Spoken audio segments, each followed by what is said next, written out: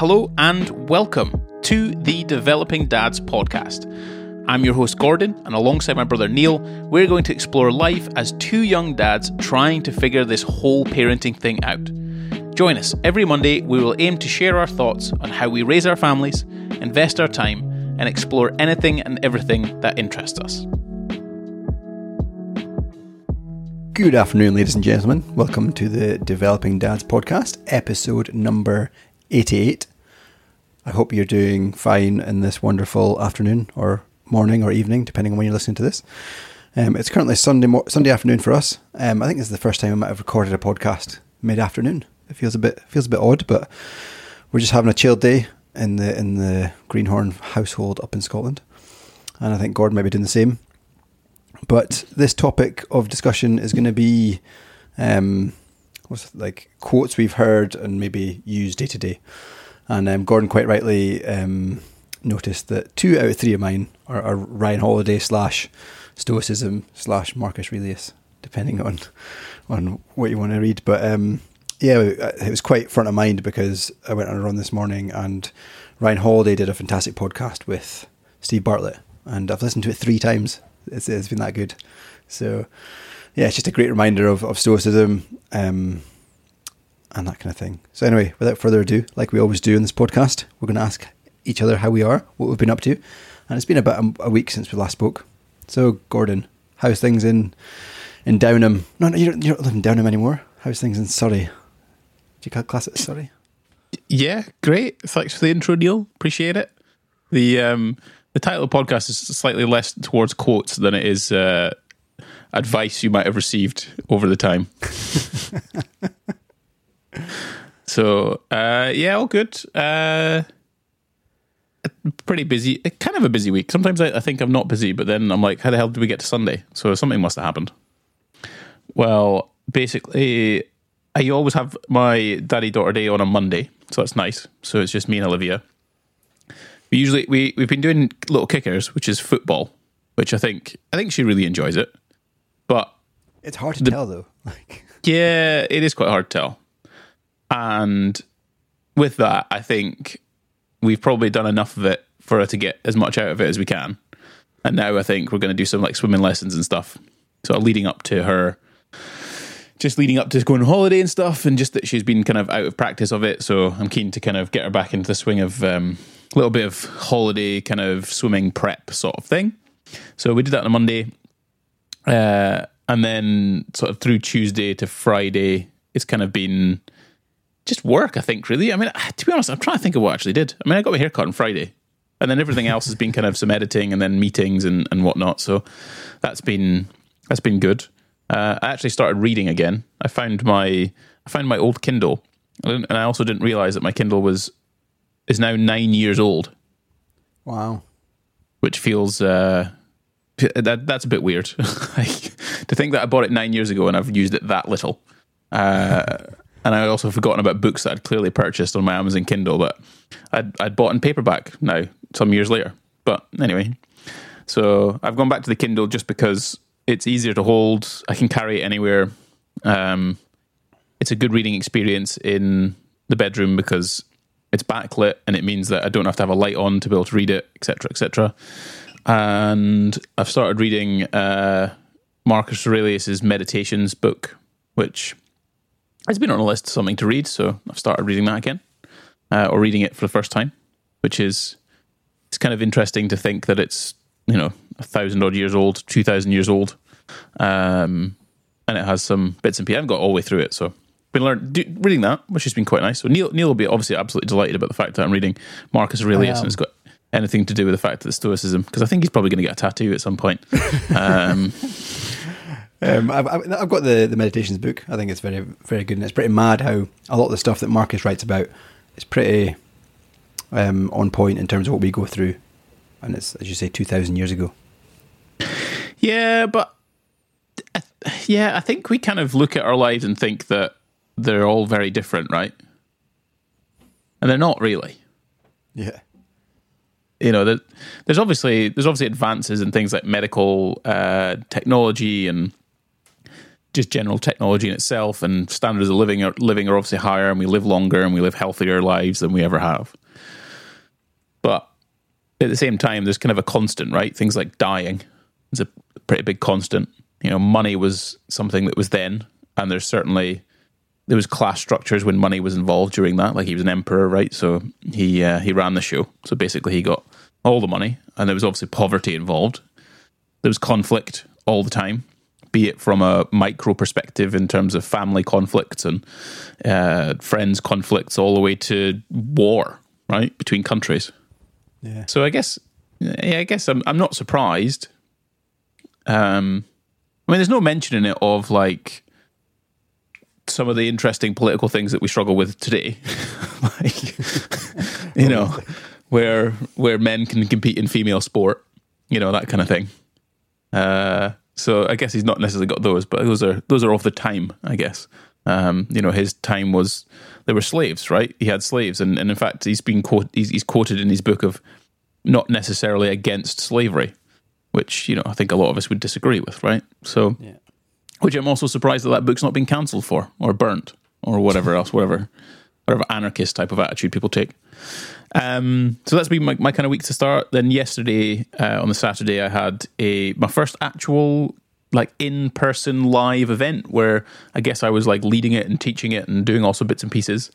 So I've been working, part of my business, I've been working with a few videographers and creatives in terms of helping them build their businesses, quote clients, pricing, managing how they're doing things, giving them feedback on the work that they're creating, just generally being there as a sounding board to help them scale and get better and build a business that they're proud of and happy with. And I've been doing that, and it's been great, actually, really good. And I think having an in real life event where we all come together, come away from our laptops, come away from behind the cameras, and actually talk to each other was brilliant. And it was a really nice affair. We had a 3-hour sort of creative workshop where we went through various scenarios of working with clients and sort of shared our experiences, and I added a few things to it. And then we came back to mine, and I got the big green egg on and had 3.6 kilos worth of picanha on the big green egg, and then played some ping pong, and that was it. So it was great. Nice. Yeah. Was it a bit awkward? Did people get on well? I mean, no one punching each other, so that's probably a plus. It's like when you go to these networking events, which is kind of similar to, I guess, what you were doing, and like nobody knows each other, so it's like breaking ice. And but at your networking events, are you all there because of the same thing? Like, yes. Are you all like expertise in just one thing? No, so the ones I've been to are generally like just business, so like business owners or entrepreneurs, so it could be anything. Yeah. So it's pretty broad. So you've actually no idea really what they like, dislike. Whereas, like, if you're a videographer, you probably like cameras, so it's quite easy to discuss certain things. True. But yeah, there's always kind of the icebreaker, and it takes the one person, right? The person who's running the thing to ask questions and bond each other, and open people up to discussion and thought and all that kind of thing. So I guess that's what I used, was that played on that, and it seemed to work. Everyone seemed to enjoy themselves. I mean, no one's really going to say otherwise. But it was just more really interesting to have the collection of people that I've been working with for the past sort of 7 or 8 months this year, and bring them all together so that they know each other and they can share their thoughts and feelings about certain things. And yeah, it was great, actually. It was really good. I really enjoyed it. So I'll probably run one again at the end of the year. And yeah, basically enjoyed it. That's all I've got to say. How was your weekend? How was your week? Yeah, it's been a bit of a mixed bag, to be honest.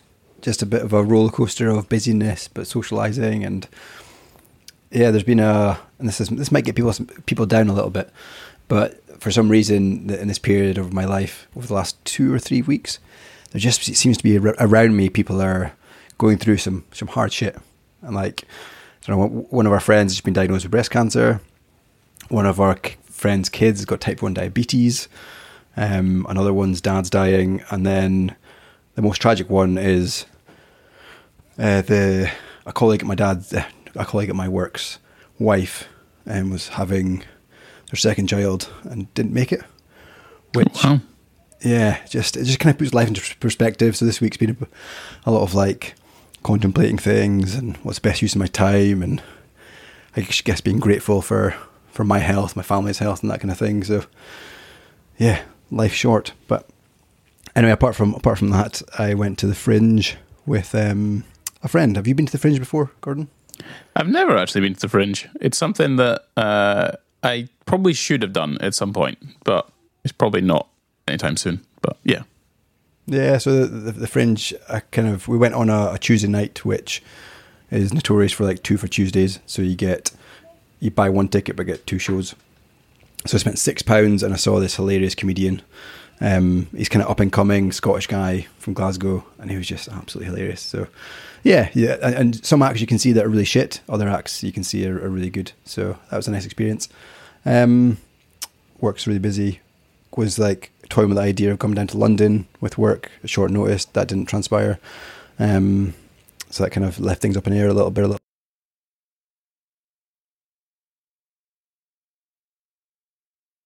And friends around for a barbecue. So yeah, socialising, but also the kind of cloud that's around us of just bad things happening to people around you, which is not very nice. Yeah, not so good. I'm not sure. We're still recording the podcast, but your microphone's gone a bit funny. I don't know if it's decided to switch or something. That's gone off now. Excellent. Look, what we'll do is we'll work on Neil trying to fix his podcast microphone and see what kind of happens. But is he back? Maybe not. No, his microphone's still not working. No, I'm back, but it's MacBook Pro microphone. Yeah, I mean this is the 88th episode, so it's maybe working, it's maybe not working. Maybe Neil could mute himself while we're sitting listening to it. If anyone's got to this point and they're still listening, then they can clearly hear Neil in the background doing some bits and pieces. It's like I can see the device, but it's not wanting to connect to it for some reason. Excellent. I'm glad this is happening during the recording of our podcast. Which is annoying because we normally try and get some decent quality. Anyway, why don't you start with the topic of the day? Yeah. Shall we mute you, Neil? Because it sounds like there is a tornado going on in your room. Is there any way you can try and fix it while we're just live on air? I mean, it's not really a bother. There's only like 2 people listening to this, so who cares? Oh, I can change your input myself. No, I can't. I can't do that. So we've got no microphone, AirPods. Here we go. Maybe have you plugged it in, Neil? Trying again. Yeah, so it's all plugged in, but it's just not letting me select it. It's all grayed out. Excellent. What should we do, Neil? Because it sounds like there's a tornado in your in your room.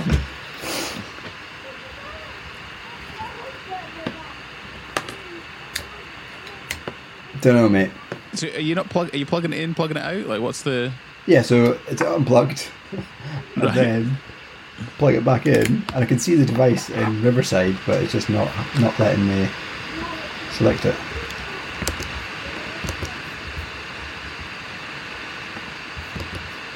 Excellent. Maybe you can come out of the call and then come back in again.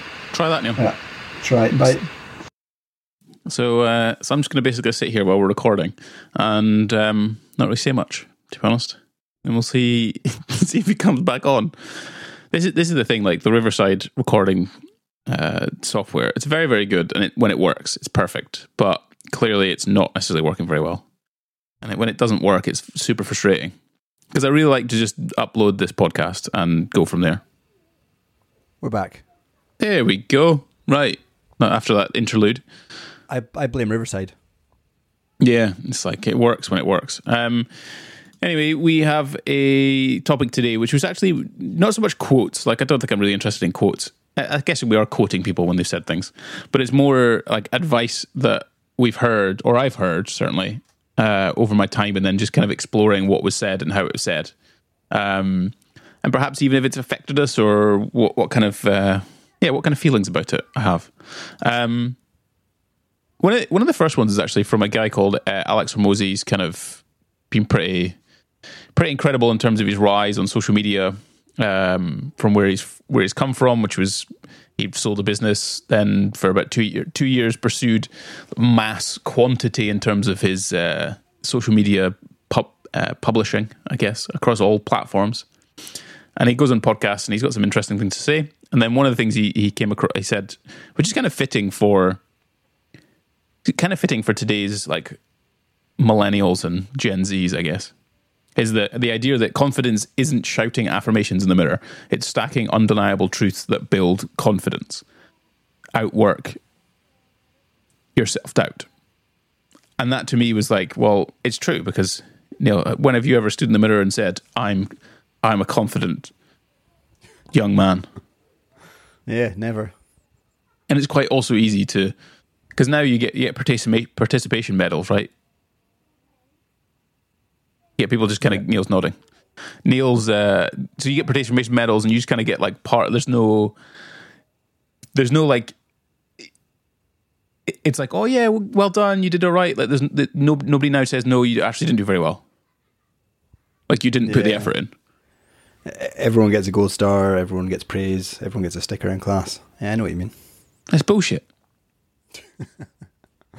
Because it doesn't. Because one day, especially outside of school, like one day you're going to be told you're not good enough because you won't get the job, or you won't get the partner that you wanted, or you won't be able to complete the thing that you thought you'd be able to do, like a run or a weightlifting thing or whatever else. And that will quickly tell you that you haven't either done the work or you're just not capable of doing it. Yeah, I know what you mean. So then when you're trying to build confidence of some kind, it is about stacking things that ultimately turn around and say, look, you know the thing. Like yesterday when I was doing my live event thing, like I know my subject pretty damn well. And I know it well enough to be able to present and talk about it. So that's where there's confidence. So I don't have imposter syndrome. There's none of that. It's simply a case of I've done it for long enough. I've read enough on it. I've said some things, made some mistakes. People have fed back that to me. Or I've fed it back to myself because I've made the mistake. And then that's it. It's a stack of undeniable truths, right? I know what I'm doing. I know what I'm talking about. And I know how to sell. Business. You've got clients. Yeah, exactly. So I find it quite interesting, certainly for today's certainly our kids and growing up and whatnot. It's like I don't want them to just have participation medals. I want the confidence coming from the fact that they applied themselves, put their effort in, made mistakes, rectified them, and then did it again. Yeah. And then continued to do that over time. And then eventually you get confident in the thing that you're doing. You don't just get it because you turned up and, turned up. Yeah. Like we're going through with Isla, we're going through riding a bike. And the boys mastered it really quickly, but Isla kind of just stuck to her scooter, and now she's wanting to get her bike, so we bought her a bike over the weekend. And she's been out with it a few times now, and it's just trying to build her confidence, but not like overly hype up the kind of, well done, you're doing great, because she's still not mastered it yet. And it's just like that. Yeah. To kind of taper it until. It's constructive, isn't it? It's like, how did you feel you got on? Did you feel better this time than last time? And assessing it, like you say, it's not a case of you're unbelievable, I can't believe it. Yeah, it's amazing. Yeah. But it's like that only happens when you actually are good at doing the thing. You can ride the bike fast. So yeah, I guess the next one for Neil, the next one for you, Neil, is which one are you going to choose first? We're back now. I'm going to choose the fail to prepare, prepare to fail. So this was advice I think I actually got when you were like bodybuilding. I don't know if it was from you or whoever, but when you kind of go into the bodybuilding prep, you're preparing your meals and stuff, and if you want to lose weight, the general best thing to do is do some meal prep, get your lunches planned out for the week, and there you are. But that's kind of stuck with me no matter what I do. So whether it's work, with a presentation, with a speech I'm writing, or taking the kids swimming, or anything like that. If you fail to prepare, then you're probably going to fail. So I live by that. It's quite pessimistic. It is, but I think, I don't know. I try to achieve a lot, even if it's looking at the weekends or looking at my day, and the simplest things of like leaving my running stuff out overnight or the night before, and being able to stick it on in the morning and go for a run really quickly. It's just setting yourself up for success yeah, helps a lot. And yeah, have you heard that quote or phrase before? It's commonly used. Yeah. I don't disagree with the idea that if you prepare, that you do set yourself up for you're if you prepare, your glass is half full. Yeah. Rather than, the idea that if you don't prepare, then you might fail. Because there's plenty of people that have not prepared for things and done very well. Like, look at Usain Bolt, for example. He ate chicken nuggets before he did a 100-meter run. Is that good preparation? The wider picture is he probably ran 6-7 times a week, and sure, did a bunch of stuff. So it depends. Yeah. It depends on like what situation I guess you're kind of discussing it in. I just feel like if you're, I think the more I reflect on that, the older I get, is kind of like, well, if you think that everybody who's been successful in life has prepared, then you're in for a bit of a shock. Because not everyone not to prepare. Yeah, I'm not saying you can't. No, absolutely. Like you should organize yourself and what you're doing and how you're doing things. But I guess it's like prepare to fail. It's like if you just fail to prepare, right? If you haven't put the work in, then do you think you're going to be successful? And some people might say yes, and some people might say no. Rather than like, if I haven't done anything, then there's no way I can succeed. Well, I doubt that. Like you can still work on instinct, right? It's raising the chances of succeeding. Yeah. So how would you reframe it if that was my argument?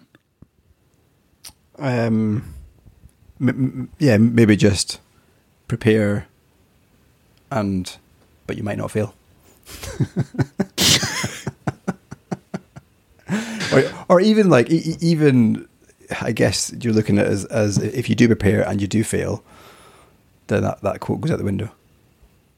Yeah, exactly. I've never not prepared. I've never prepared and had a bad outcome. That can't be true. Did you fail your driving test first time? No. You passed first time? Both my theory and my practical. Okay. So was there any test that you took that you prepared for and you didn't get an A? Yeah, definitely. But that's the best outcome, but it's still a good outcome's a B or a C. Did you fail any of your exams at school? The exam I failed in college didn't prepare, didn't revise, didn't. Okay. So, that was the only one. I can't think of something I failed, and a fail to me is not getting any marks. I might got a C or a B, but yeah. Because if you still attended the classes that were part of that exam, right? I know, but the preparation was to revise, was to study. Yeah. Because again, like the failure is obviously like a broad term. Because if you were aiming for an A and you got a C, then you failed. Yeah. But if you were aiming for a pass, a C and you got a C, then you've passed. So it's kind of like, well, what's your benchmark to fail? Because like I said, if you get an A, if you were aiming for an A and get a C. Yeah. So if you didn't get an A in some of your exams, would you say that was a failure? No, like even when I did resat my computing exam. See, a benchmark's not good enough. Your benchmark's not good enough, Neil. It should be an A. Nah, but how would you change the quote to suit a less pessimistic outcome? Maybe just drop everything apart from be prepared. I'm not one for can I think of a quote off the top of my head? I don't know. Well, you said it. Set yourself up for success. Yeah, as best as you can. Yeah, so it's probably because I don't know. I just don't know if there's so many people I've met in my life that just rock up and win. But do you know they've just rocked up and won? Well, my point is also on the basis of what is failure, that can be a level of broad idea at the same time as preparation could be a broad level of what have you, like me saying to you turn up at college means that you've prepared in some way because you've been part of a lecture that's ultimately taught you the thing that you're going to be tested on. whether you've revised or not. Subjective. Yeah, exactly. Like some people just turn up to classes and then don't revise, take exams and get A's. Yeah, true. So, yeah. One thing like my boss, Craig, he seems to be very good at, we do like a monthly all hands meeting with a company, and he's very good at presenting the numbers and presenting, even if it's a bad story, he still manages to put a positive spin on it. And like almost like, I don't know, you assume he's a busy guy, he's not prepared for this session, he's just kind of gone into it and he's just kind of rattling on about things that are in his head. But here he prepares for any kind of relatively big meeting, and it can sometimes be days of work of like scripting something out and then rehearsing it and then writing it down, doing slides and all that kind of stuff. So that was eye-opening of like, yeah, sometimes you might think somebody's just winging it or somebody's just going by in life and not preparing anything, but the chances are if someone's successful, define success, is it what is success? But yeah, if you think someone's successful, I think there's probably some element of preparation in their day, in their week, in their month. Or they're literally winging it. Because have you ever read the one thing you should do is this is always kind of an interesting thing that I like to do, because it's part of my job when it comes to what's good content and what's bad content. And if you were to record a meeting and then transcribe it, you'll then be able to see what's actually been said, because we're very forgiving in terms of the spoken word and not so much of the written word. Yeah. So I'd be fascinated is if you recorded a meeting and then transcribed it, you'd then be like, does this, like, have you seen the transcription of a Donald Trump interview? I think I've seen a mock-up of it, or like it's horrendous, but plenty of people voted him to become president of the United States. Yeah. So some people are just able to have conversations and talk in a way in which in the moment sounds good. Yeah, exactly. Yeah. So I'm not saying Craig's doing that. Maybe he is. Maybe he's not. Who knows? Maybe. But part of me is just kind of like that sort of thing where, so sometimes you've had enough experience to be able to do it, right? To say the right things, to make people feel a certain way, that they end up sort of feeling like they're taken away from something, or they look competent. It's just, sometimes it's quite nice to drill down into it, because I like it because I can see a YouTube video and be like, this is why this YouTube video is bad, because you took 1 minute and 47 seconds to actually get to the point of the actual video. And you can be like, just cut all that crap. It's much easier. Yeah. Was that your point about preparation thing? Is that it? Yeah. So what's your next one? This one I was listening to, Diary of a CEO. I've already mentioned it once. Diary of a CEO, good podcast, Stephen Bartlett, and had a writer on it called Malcolm Gladwell. I think his book, I'm going to quote it first. Gladwell. He has a number of books. I think one of the biggest ones is Outliers. I think that's been read quite a lot. I haven't read it myself yet, but I want to. And The Tipping Point. And I think he assesses things like success and entrepreneurship and businesses and why people are good at things and yada yada. And he said something that was actually really profound, because I'd often looked at like failures of my relationships, or failures in some relationships I've had, as the main component was like conflict. So you'd had an argument with someone, or you'd had an altercation of some kind, and in some way that's sort of seen as conflict, and that was basically why a relationship would fail. That's what I thought it was. But actually, what he said was relationships don't fail because of conflict. They fail because of neglect. And it's true, right? You can always kiss and make up. If you don't kiss and make up, then you've neglected the relationship. Yeah, that's all a bit of advice. And I think it just made me realize, on a large part, there's going to be conflicts overall. And if you want the relationship to continue, then you just don't neglect it. You open discussion. I don't know if I have to apologize, or you should apologize, or whatever else it is. But from my perspective, it's like, well, don't neglect it. continue to open up dialogue and discussion and go through things, rather than think that once you've had a fight with someone, that's it, it's over, you're done. Yeah, it's very easy, especially when you've got kids around. It's easy just to get hung up on, oh, we're fighting all the time, or we seem to be just bickering or arguing, but yeah, if you look in the bigger picture, I think it's important to invest in your relationship. Yes. Well, continue to nurture it, I think. Yeah. The opposite of neglect is, I guess, nurture. So It's a case of continuing to sort of talk to each other, basically. I think that's... do what you guys are doing and invest in some counselling if you need it or if you want it, and all that kind of stuff. Yeah, and then date night. We've done probably multiple podcasts on relationship building stuff, but it was simply a case, and even with friends, it's kind of, the friends that I don't have, the reason we don't have a relationship is because of neglect.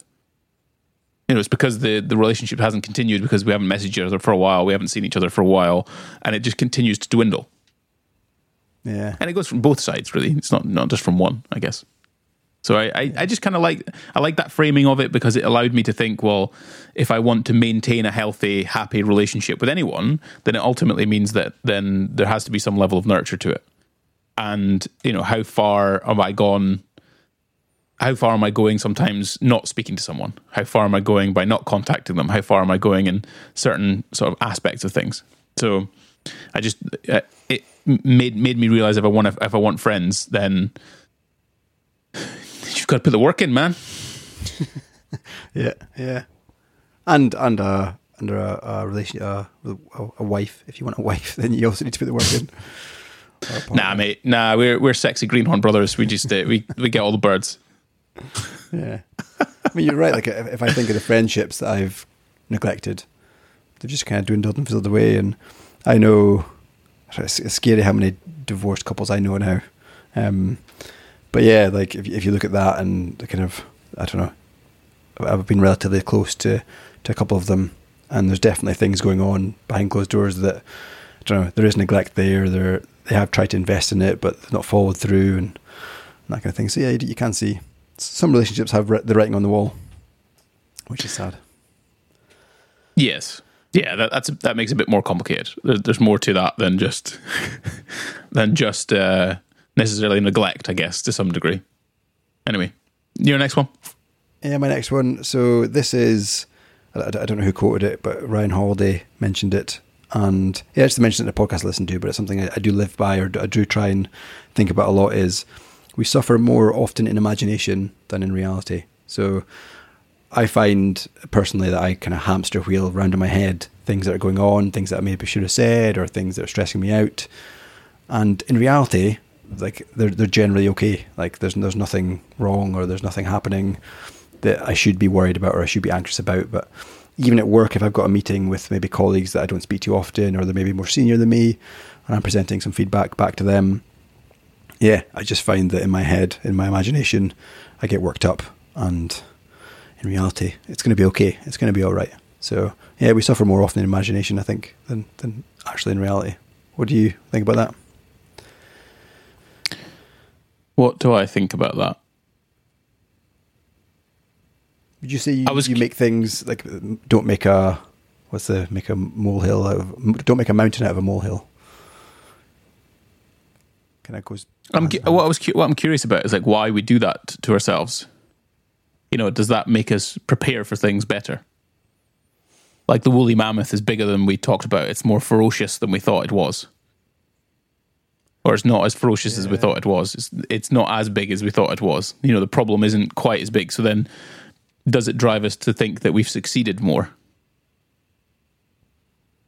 Is that psychologically, is that our brain saying to us, this is this is going to be hard, this is going to be really bad, terrible, awful, but by doing it and then taking out the reality or assessing the reality of the situation, then makes us feel like, oh yeah, we can accomplish something. We can actually do something. So it makes us go out and hunt that woolly mammoth again to eat some more. Yeah, maybe. I mean, I now try and dumb that voice down in my head and say, look, I don't need to worry about this. I've done it before 100 times. I've spoke to these guys before 100 times. I don't need to get around. Yeah, no, I think you're right in doing that. you don't want it to be crippling. That's when it's an issue, right? If the imagination runs wild to the point where you end up not doing it and you don't leave the whole house, like that's terrible.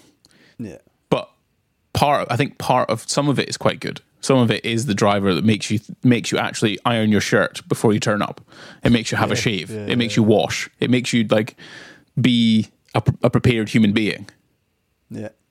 Because like back to that thing of like set yourself up for success, right? Yeah. So I do wonder what that like the psychology behind that kind of thing, that deep seated thing, because we would have experienced that across forever, right? That imagination thing would have driven us mad compared to the actual reality of doing the thing. So yeah, I don't have much to say. I don't have much to think about that, but beyond that idea of what is the driver for all that, because everybody experiences that. I'm sure everybody experiences the idea of the imagination. Because it's scary. It's scarier to think about having children than it actually is having children. Yeah. Because if you actually sit down, Neil, and truly think about having children, they are going to cost you more money, more time, more sanity than you've ever possibly imagined. Yeah. However, in reality, it's not that bad. And actually, the upside is get used to it. Yeah. Let's promote dad life a little bit harder, Neil. Have kids. But in the reality, it isn't that bad, and it's nowhere near as what. And I think, when you're young and you're in your early 20s and you're thinking about having kids, and there's so many people I talk to now that are in their 20s that say, "Oh no, I'm not sure about having kids." How much time do they take away? How much do they cost? Etc. Etc. Again, in their imagination. But I can tell you right now, it's the best thing I've ever done. Yeah. Hands down, without question. Yeah. And I don't just say that because you have to say it. I say it because it's true. Like the joy that they bring you is just, it's immeasurable. It's off the scale. Yeah. No, I definitely agree.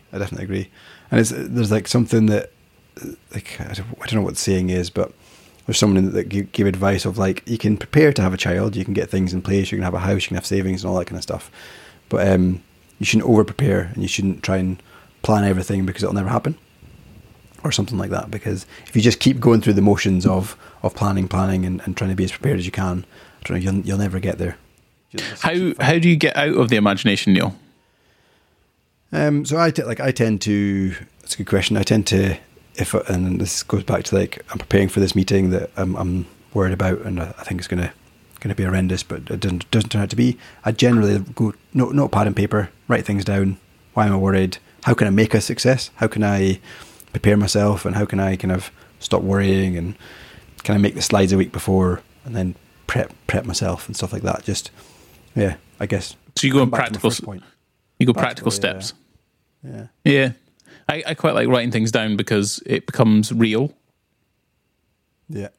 Because you talked about imagination, right? Imagination is in your brain. You're having a conversation with yourself. Yeah. Whereas when you write it down, it now becomes something in reality. Like it is real now. So then it becomes more of a two-way street, because you can now start to alter the paragraphs, which for me personally, it alters the way that I'm thinking about it. Because if I write down what I'm feeling, I can then go, well, maybe I didn't quite feel like that. So maybe the word isn't anger. Maybe it's frustration. Or maybe the word is I'm terrified. Well, maybe I'm not terrified. That seems very strong. Maybe I'm actually just a little bit scared. Okay, well, that feels a little bit more manageable compared to when you're just talking about it in your head. I don't think it helps. I think by writing it down, creates this reality of some kind, not necessarily the actual reality, but certainly creates a reality which allows you to have an actual conversation with yourself about it, I find. Yeah, we spoke about that in a few podcasts. And also making a list, just like, how can I stop myself feeling like this? And it generally comes back to my first point of like being prepared. that makes the imagination go away. The next one's from my father-in-law. Actually, he said this when we were on a trip in Bali, of all places to have an epiphany or to think about things. Yes. But we're all sat round the table. Well, we were sat round this table in Bali, and it was on his 50th birthday, I think we did it. and we're having chats about stuff and whatever. And he came out with this kind of really, it wasn't random, but it was just kind of interesting, where he said, your parents teach you how not to parent. But, you know, and at the same time, like, you don't know how to parent. So the only things you can really go off of are potentially the positive influence of your parents. But you kind of wash over those, right? You don't, as a teenager, you certainly don't recognize the good things that your parents do for you. Yeah. You probably take them for granted. But you certainly remember some of the things your parents didn't do for you. So in that respect, then that's clearly the unfortunate part of it, but the teaching point that comes from when you become a parent, you're like, well, my parents didn't do this, so I'm going to make sure that I do. Yeah. Well, that's not to say that parents have been bad parents. It just means that they've shown you a way in which you perhaps don't agree with or wished they'd done. So then you pass that on to your kid. You're right. You generally remember the bad things that have happened, or the not so good things that have happened, and they become the sticking point that you want to change about how you raise your kids. Yeah, because you only really remember the discipline. You only remember the time at which you are conscious. Because what is it, the first 2 or 3 years of your life you don't remember? Yeah. So it's not like you remember, like Olivia's not going to remember the sleepless nights that Laura went through to breastfeed her. Yeah. She won't even be remotely conscious or empathetic of that, because she's never understood it. Yeah. Whereas she'll certainly remember when Laura tells her when she's 16 that she can't go out looking like that. Yeah. Do you know what I mean? So to me, I think it was really interesting, because again, it kind of flipped that idea where I was like, oh, that's true. Like your parents actually do just teach you how not to parent. And those things are highlighted, and then you're like, okay, you know what? I'm not going to be like that when I'm a parent.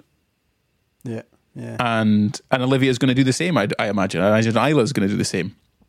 You know, the boys are going to do the same. Where they're going to recognize the things that you didn't do right, or they feel that you didn't do right, and then they're going to, work on those if they have children. I think anyway. Yeah, no, I like that, and I can definitely think of. I mean, I can definitely think of a couple of things of our upbringings and how I want to change the way we were brought up in certain areas. On a side note, have you bought your shipping containers and your bit of land and you're about to go off grid after our last conversation? Chickens in the garden? No, not yet. No, excellent. Okay. Actually, I think we'd have more problems with Riverside than we have had today if that was the case. Yeah. Last one from your Daily Stoic, Ryan Holiday. Yeah, so this one again. For this, Neil, I think after this podcast, you need to read other books. Okay. I've got bookshelves and bookshelves. Please buy yourself buy some Derek Sivers stuff, Neil. Right? Yeah. This one, Derek Sivers, Hell Yeah or No. Right? Buy that book and read it. Okay, if you want some quotes or from someone else. Cool. So this one, it definitely wasn't Ryan Holiday or Marcus Aurelius that got it into my head, and we've spoken about it in Jesus, whatever podcast episode that we've done about focusing on your health first. That your health should be your number one priority. And this quote is, "All self-discipline begins with the body." And it's a similar vein of you should prioritize your health over anything else, because your health is your kind of cornerstone to having a happy wife and having happy kids and being there when things aren't going great or things are stressful. At least you've got the foundations for a healthy body. So I think, yes, like if you focus on, in terms of self-discipline, if you focus on eating the right stuff, doing exercise regularly, being mindful about things and journaling, gratitude, all that kind of stuff, all the self-discipline stuff you've heard in lots of different podcasts, if you focus on that first, I think that you'll set yourself up for a good life. So yeah, all self-discipline begins with the body. And talking about your body. It's also probably pertinent to say that all good things start with the self. Yeah, it's similar. So it's that because being selfish is selfish one of the sins? Don't know, maybe. But we talk a lot about being selfless, right? You know, give to people, and it certainly is. It's one of the biggest drivers of happiness, or if not the biggest driver of happiness, is sacrifice and selflessness. But I feel like you can only get to that position if you're selfish. Yeah. I definitely agree. And I'm saying that in the sense that if you say all self-discipline begins with the body, then really you've got to make sure that you prioritize your health. And the only way you can do that is because, like, you're not going to be force-fed vegetables. Yeah, or forced to go for a run. Or you can't go for a run without doing it yourself. Like you have to. It's a selfish act. You have to go and do it. So, yeah. Sorry, I was just thinking about that because I've kind of often thought about the sense of you have to start with selfish before you can be selfless. Yeah. I think we've mentioned about Greenhorn 2023. You can quote me in 10 years' time, Neil. When I've written my daily Greenhorn. We can start our own movement. There's probably a few quotes we've got in a few episodes that we get put on t-shirts. That's it, right? If anyone's listening to this podcast and have listened to all of the podcasts and fancies putting together some t-shirts with our quotes on it, Neil's is only just "I love Ryan Holiday." That's basically just an "I heart Ryan Holiday." But you've now got a signed copy. You've got now a signed copy of a Daily Dad book, don't you? So it's actually here. Look at that. Open at the right date, but hardback, which is quite nice. Yeah, I went all out for that. You know how much they were? They were quite expensive to ship. Not gonna lie, Neil. I can imagine. Yeah, because he was running. Did you see them? Did you see him? He was running that 10,000 book copy thing. I did, but I kind of tend to ignore those things because I know it's going to be a faff. And here you are, a numbered, signed copy of your favourite author. I know. What number do I have? I've got number 285. Because I got one as well. Did you? Yeah, well, I had to get two because the shipping was ridiculous. Oh no, I'm number 2,865. There you go, Neil. Daily Dad book, 2065. Yeah. What was he doing with my one? 2871. You'd have thought they would give us numerical ones, wouldn't you? Yeah. Weird. But yeah, it's only 10,000 copies of signed Daily Dad, so. And it's a nice, it's got decent paper. It's a decent book. I mean, you can buy books that feel pretty cheap and rubbish, but this has got some thought in it. I like it. But for me, it was just because you basically would marry Ryan Holiday if you could. So I don't know if I'd go that far, but I definitely love to have a pint with him. There you go, have a pint, yeah. He keeps ignoring my emails. Does he? Just keep trying. Yeah. Just go. You should start numbering them. That'd be quite funny. You should be like, "This is email number 47." We're on episode 500. You should actually. Yeah. You should just start a daily email of Ryan Holiday. Just like start an harassment email thing, and just be like, "This is day number 47 of getting you on our podcast." Yeah. Yeah, the Daily Developing Dads harassment. And then just send him a link to the podcast every time you do it, and then see. But yeah. You introduced it, so you should close out the pod, I think, for today. Fair. I quite enjoyed that one. It was a off the cuff suggestion from Gordon this morning. We don't really do much prep for these things, but I enjoyed that. Not like it comes across or anything. Hopefully you took something from it. Hold on a minute. Was it when your first quote failed to prepare to fail? Fucking state of us.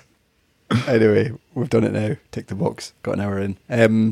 You can find us on Instagram, Developing Dads, or on iTunes, iTunes, is that even a thing anymore? Apple Podcasts, Spotify. Give us a 5-star review if you can.